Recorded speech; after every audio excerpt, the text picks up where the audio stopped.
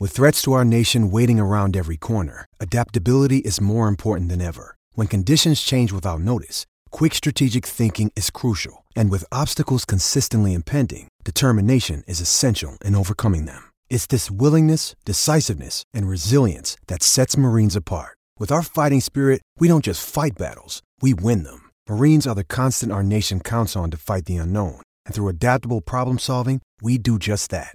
Learn more at marines.com. The HN Podcast with Miller and Dace, and we are to the point in time in the summer where we are going to talk about Phil Steele's college football preview. Steve, I'm going to play a little game with you here real quick. I'm going to say one thing that's true and one thing that's not true, okay?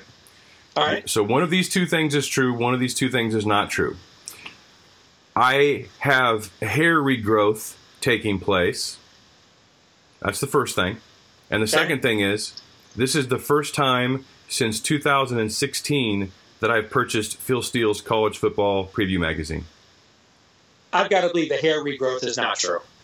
The hair regrowth is true. It's just that it's growing on my back. But this is...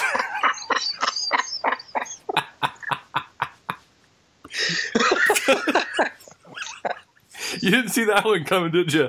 I did, but dude, I got to tell you, man, I am pruning Busch Gardens out of my freaking nose like every week now. Dude, it's and horrible. when I go get a haircut, I always have to tell them, can you trim those creepy 7th grade social studies eyebrows I've got going on right now? What is that? Yep. I just want to point at my eyebrows and go, what are those? Yep. What is that? I don't even have to ask him anymore. I've entered my Andy Rooney era, and they are giving me the complimentary ear hedge trimmings without me even asking. And with regards to the nostril hairs, dude, the worst problem is when you're not keeping up on them and they're white because it looks like you have a constant bat in the cave. It sucks, man. It's just like, I'm so thankful. I'm in my 20th year of marriage now, and I'm so thankful that I have an awesome wife, that we are enjoying one another's company more now than we ever have. We look forward to spending time together because, dude, if I were a free agent, there would not be any suitors for my talents at all. Yeah, if this was daily fantasy, we'd be in the dollar bin, no doubt. And you know, it's funny you bring this up because I haven't. Let me give you a true or false. Okay. All right. This is the first year I've actually read a Phil Steele's college football preview since about 2009. True or false? False. That's true. True. The reason being is I couldn't read it. When I first broke into this business, I used to love Phil's magazine because I was like, dude, if I had a magazine, this is what I would do, right? Yeah. Okay? But it's just impossible to read. Since about 2010, I've had to wear my reading glasses full time. And I was getting to the point that they weren't working as well as they used to. So I finally went and got an optometrist exam a month ago for the first time since like the 7th grade. And I had both elements of far and nearsightedness. So you know what that means, right? You're bifocals, bitch. That's what it means. Yeah. Okay. Progressives? Yes, I have progressives. Yes. Yeah. And as soon as they said bifocals, I don't know what it was, but I felt my voice get higher, my sperm count dropped, and I went home and started Googling purple pills and stuff because that's the age we are now at. But you know what? With these bifocals, I actually bought Phil Steele's magazine and read it this year for the first time in years, and I'm like, this is actually pretty good. It's amazing how much better the content is when you can read the damn thing. So you haven't even bought it since 2009? No. When we used to, I know we do this podcast every year where you and I talk about the preview mags. There's a reason why whenever we got to Phil Steele's, I was always like, John, you take the lead on this one. I'll just react. I never read it. I couldn't read the thing. Gave me a headache to read it. You know, I just kind of let you lead the way and just kind of BS my way through it. We must not have done one the last 2 years because I didn't buy it. Oh boy! All right. Well, we both have it this year, and I probably need to go get my progressive bifocal prescription upgraded because I had to hold it a little closer to my eyes. But I had forgotten just how much I love the minutia that Phil goes to. And listen, a lot of it's filler. There's no doubt a lot of it's filler. A lot of this stuff, he starts putting it in his magazine in like the winter. But that's okay. I mean, it's it basically is an encyclopedia, is what it is. It's a reference. So yeah, it's essentially what I learned reading it this year, and just looking at it from a marketing, sports broadcasting, marketing perspective. The first third of the or maybe the first 1/4 of the magazine, and we'll get into some of these both from an Iowa perspective here and a broader Big Ten perspective on Bigger Ten.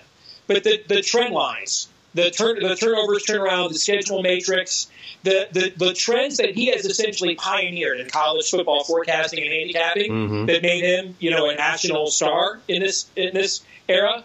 Those trends, getting those updated, it's like buying the old EA Sports NCAA football game. Yeah, you could just play last year's and change the rosters, but it wasn't the same thing. It didn't feel like you had the game unless you bought the new game with the new bells and whistles or a Madden Now. And so that first 1/4 of the book, where he updates his long-standing trends and applies them to this year, right. That's, to me, that's what you're really buying this for.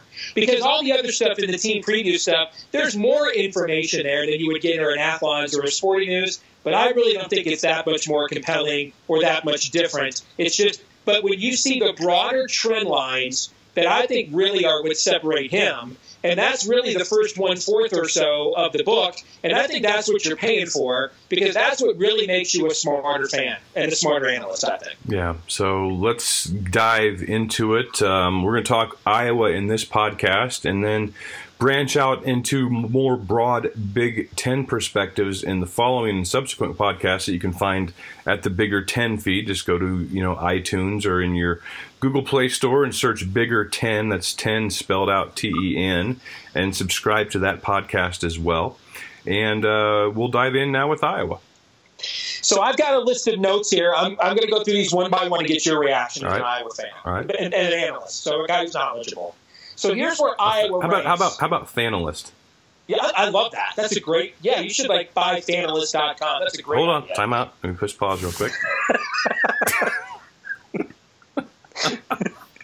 I'm serious. I think it's a great idea. I'm typing it in as we speak. I said right, shut up. All right. All right. You got it. Okay. Let's just see if it's there. And so the good news is fan list. By the time you're hearing this, I will have already gotten it. Oh, that's just for sale for $9,999. Please continue. All right, here we go. So here's where Phil Steele has Iowa's unit ratings ranked nationally. Okay? All right. And then I'm going to give you Iowa State's just as a comparison, because it's Iowa's first barometer game of the year. Okay, just for the sake of people listening, I did not ask you to do that. No, but I did this because I was curious. I did this as a Michigan fan with Michigan and Notre Dame over the weekend, just for I was curious, right. And because that's our first big barometer game. So I thought I should do this for Iowa, and that's Iowa State. Okay, I'm comfortable with that premise. Okay, so quarterbacks, Iowa is 29th nationally. Iowa State is 48th. Running backs, Iowa is unranked, and his rankings usually, depending on the unit, go to either the top 50 or top 54. Why 54? I don't know. That's just what he had. And so Iowa's are unranked. Iowa State's are 27th. That basically means he thinks David Montgomery is the 27th best running back in the country. Well, this is unit rankings, though. Strength of unit. Yeah, but that's basically David Montgomery and David Montgomery's better than the 27th running back in the country. I would tend to agree. He's probably like this top 7. I would say. And I would pat Nathan Stanley higher than the 29th. Yeah, we'll talk about that in a bit. Okay. Wide receiver, he probably just has this as an evergreen. Iowa's are unranked.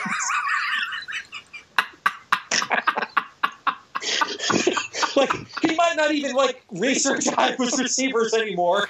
In the Phil Steele wiki, the legend of all of his little initials, which you need that in his magazine, the URWR has a picture of a nameless Iowa receiver on it.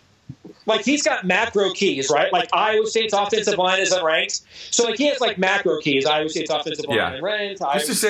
Just to save him time. Yes. Wide receiver for Iowa State was unranked, though, which surprised me. That's surprising. Okay. I mentioned Iowa State's offensive line is unranked. This shocked me. Iowa's offensive line, unranked. And so I want to... Wait. Yeah, Iowa's offensive line, not one of the top 50 units. So just to give our audience some perspective, I looked at some of the teams that he had towards the bottom of his unit rankings. He has Western Michigan with the 36th best offensive line. All right, now, does Phil Steele I listen to all the Phil's podcasts. I can't read his magazine until I bought bifocals, but I've always listened. For the last 2 years, I've listened to his weekly podcast every week, okay? I cannot believe a guy as smart as Phil really believes Western Michigan is going to have a better offensive line than the Fighting Kirk Ferentzes. I just don't believe that. I don't believe he believes that. Well, so I don't know why that's in there. Yeah, I mean, I'm looking at his guys that he has projected. He's got Levi Paulson and Landon Paulson both projected as starters. Both of those guys are not going to be starters. So on one hand, I get what he's saying. He's probably looking at this as returning starts and starting experience returning. And, yeah, you've got Wirfs and Jackson, but they were freshmen last year. You've got Keegan Render, who was a guard, who's going to maybe be asked to play center. So it is definitely one of the most inexperienced offensive lines, I would imagine, in the Big Ten, considering that 3 of your 5 positions are likely to include guys, or possibly to include guys, who don't have much experience or any experience starting at the position that they'll be playing. That said, though, your point is, do you really feel that an offensive line coached by Kirk Ferentz is not going to be one of the 50th best in the country? No, I do not. I mean, it's 130 teams, so we're really talking about, will it be one of the top 40% of offensive lines in college football? I have a hard time believing that won't be the case. I have a hard time believing that he really believes Western Michigan is going to have a better offensive line than Iowa. I don't believe he believes that. We'll have to hit him up on Twitter. Defensive line. I did that with Jerry DiNardo, by the way. Maybe we should talk about that at some point. We will. Did you see that interaction? I did. Did you see that? I did, and it just made me think, dude, then why the hell just say it? Yeah, exactly. But we'll maybe do that. I don't want to steal the Iowa fan time. This is Iowa fans' time. Let's give them their time. Defensive line, okay? Iowa's is ranked 20th. I actually think that might be a little low, frankly. Although for an Iowa fan, you're thinking, because that's kind of the position that separates the men from the boys in college football, you're like, dude, if we're top 20 defensive line, we got a chance to win a lot of games this year. Iowa State's was 32nd. I have to believe that's the highest in Iowa State defensive line's ever been rated on a Phil Steele. Well, probably so. And there's been better defensive lines at Iowa State than 32nd. They just wouldn't have been ranked that high. You know, and you brought this up a few weeks ago, and you remember me poo-pooing you? I mean, you expressed pretty good confidence and outlook in Iowa's defensive line. And I'm sitting there going, I don't know about that. I'd kind of tap the brakes. But, gosh dang it, this time of year I just get sucked into Hawktomism, and I don't like doing that. Not that I don't want them to exceed expectations. I want them to win every game. It's just I don't like, my personal outlook on a season to become influenced by other people's analysis. Sure. But it's human nature, and it's possible, and I'm trying to resist this. But I listen to Morehouse and Doctorman, the On Iowa podcast. I've always listened to that. I love it. You should listen to it, too, if you're listening. I'm sure that you do. They seem optimistic about defensive line. Obviously, you've got Nelson, you've got Hesse, you've got, A.J. Epinesa after his first offseason in Iowa's strength and conditioning program. And conditioning is a big point, as Mark and Scott brought up on this week's podcast. That Penn State game, the last few plays of the game, he was out because he was dragging it, man. He was not in Big Ten football shape. He's just a freak of nature athletically that he played. He's going to be better. Really, to me, it was on the interior of the line, and I don't know. If they have a top 20 defensive line and it plays that way all season, they'll probably win 10 games. When I did my national unit ratings, and I just read Phil's magazine this week when I got my bifocals, right, or last weekend, okay, and so I finished my preview on June 24th, and I was shocked how similar several of our perspectives were when I read his magazine this last weekend. When I did my national unit ratings, I had a very difficult time with 3 positions: wide receiver, defensive line, and defensive back. And the reason being, those 3 units have just been decimated by early entries to the NFL draft in the last 12 months. And so what I found coming up with the top 5 or 6 or 7 defensive lines was pretty easy. Just a matter of what order you wanted to put them in. But man, I had a hard time figuring out differentiating 8 to 16. Okay? Wide receivers. once I got past a couple, 2 or 3 schools, frankly, I had a hard time figuring out number 5 from number 25 because there's been so many guys that have left early.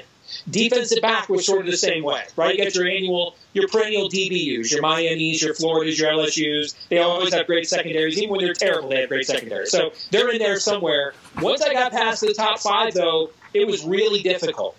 And so I think that that's one of the reasons why I'm really high on Iowa's defensive front is I see familiar names, I see depth, and here's to me what separates a good defensive line from one that deserves a ranking like this.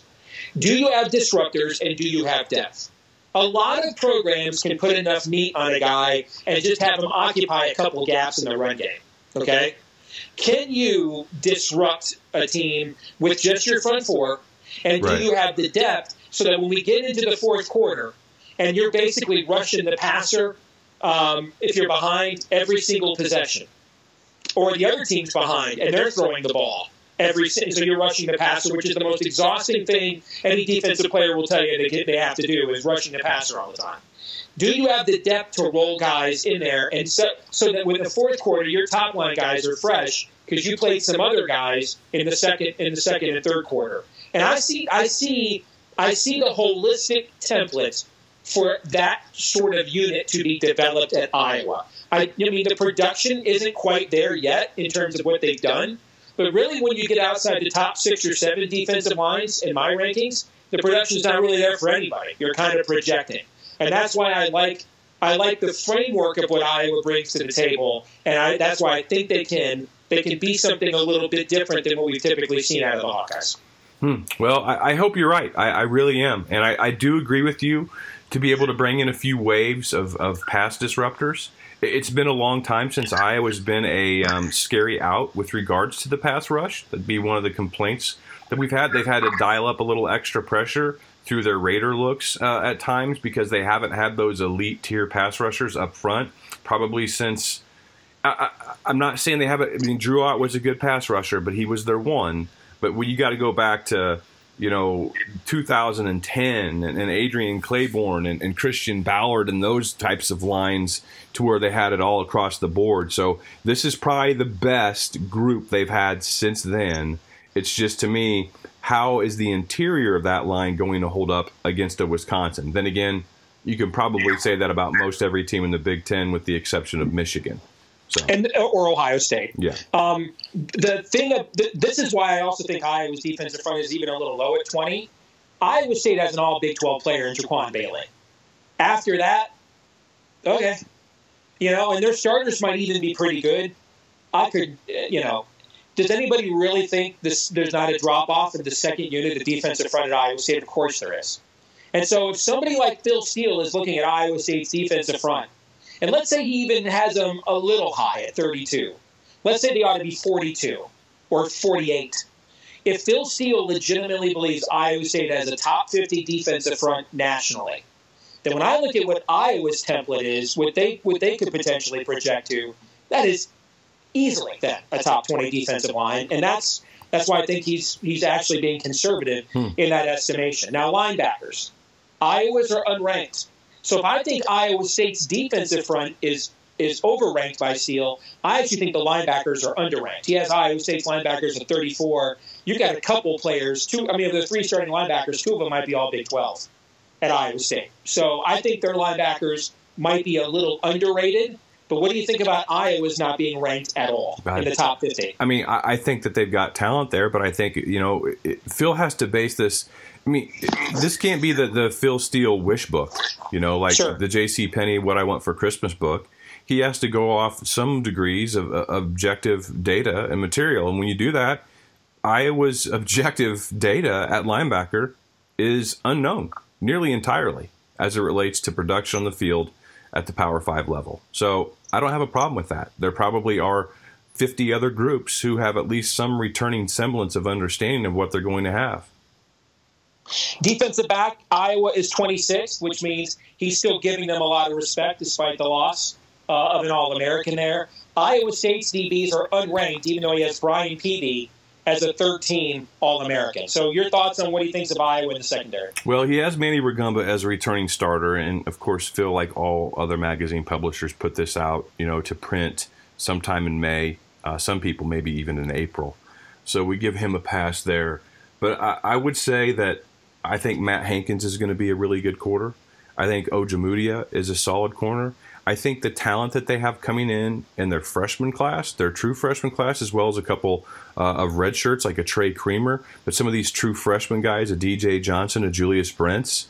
I think this new NCAA rule of allowing true freshmen to play in 4 games and still get their red shirt is really going to benefit Iowa at the corner position immensely, because they have the talent that they have at corner in pure raw potential on the roster right now might be the best they've ever had. And obviously we've seen, Desmond King, Justin Johnson, we've seen Micah Hyde play that position at Iowa, Amari Spivey. They've had good corners. I don't know that they've ever had a pair of lockdown guys, boundary corners. And I think Amani Hooker is a first-team All-Big Ten caliber performer back there. So I think that by the time the end of the season comes, this secondary ranking is going to be at least 26, maybe better.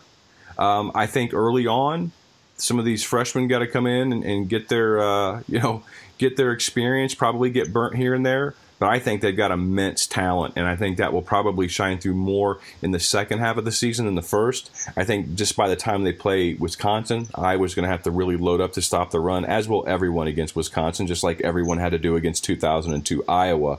And I think these guys are going to be in a lot of one-on-one situations, so we'll get a chance to see them tested early.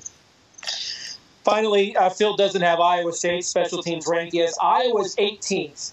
And when you play a style of football where a lot of games every week are 24-17, 24-21, having a special teams unit ranked among the top 20, 25 in the country can be the difference in you being on the positive side of the ledger in terms of hit yardage, field position, etc., with that extra 3 to 4 points that decides a lot of the perennial one-possession games that, litter Iowa's schedule most seasons. Yeah, I mean, it almost – I don't know if he's given Kirk the benefit of the doubt for their special teams play in the first half of the previous decade, but Iowa's punting last year was horrible, absolutely atrocious.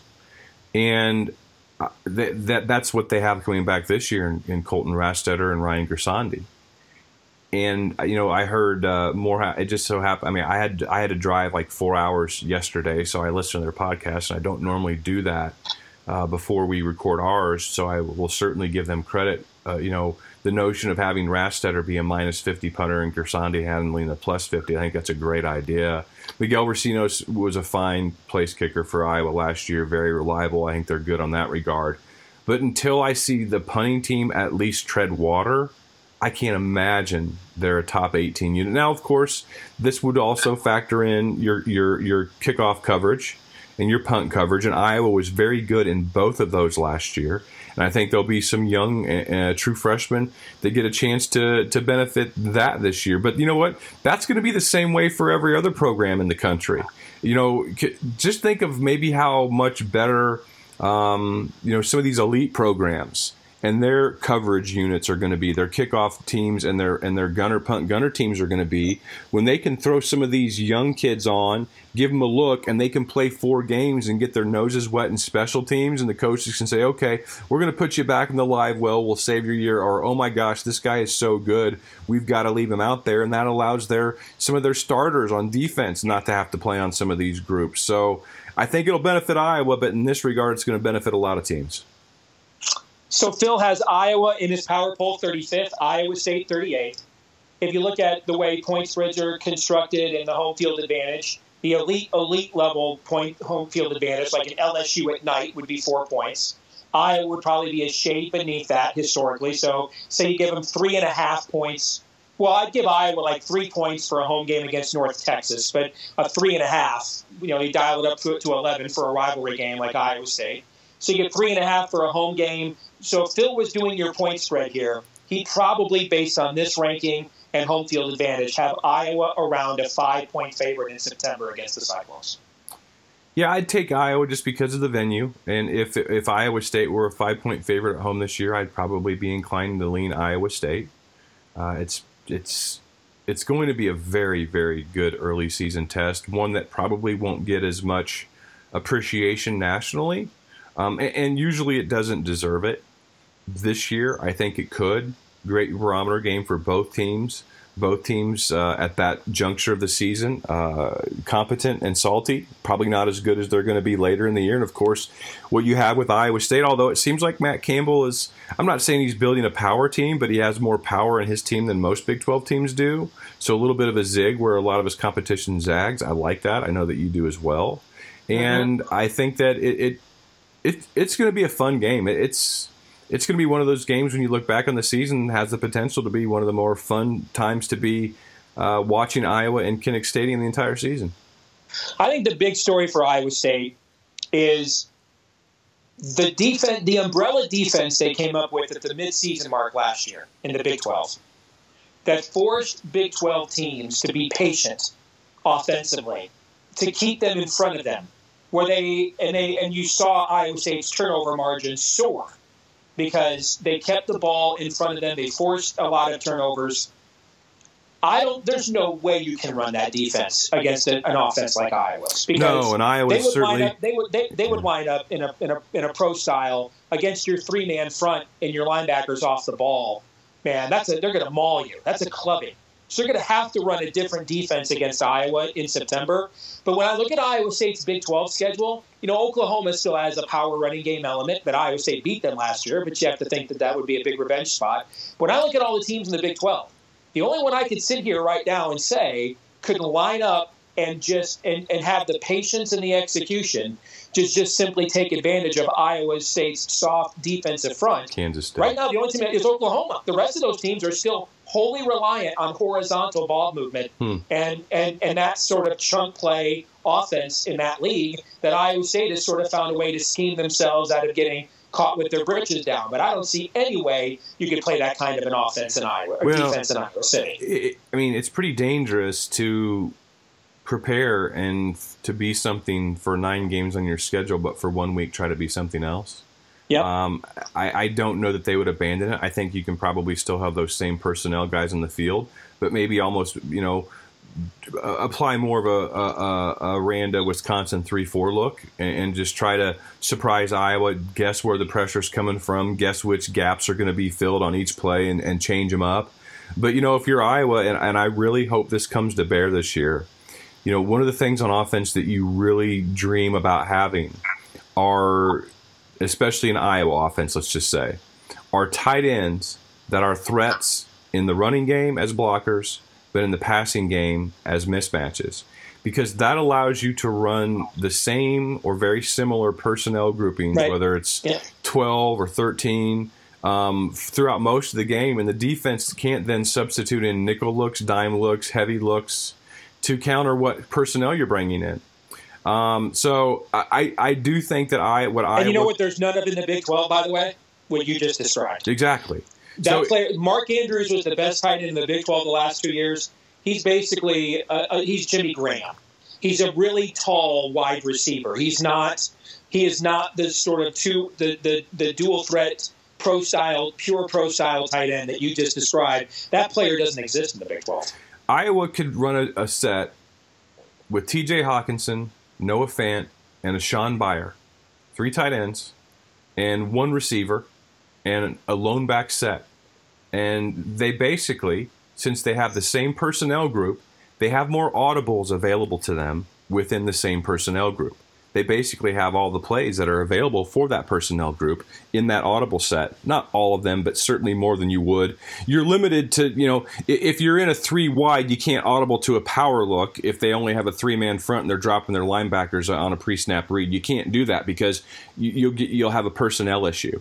But when you have that type of personnel flexibility, you can really do some things.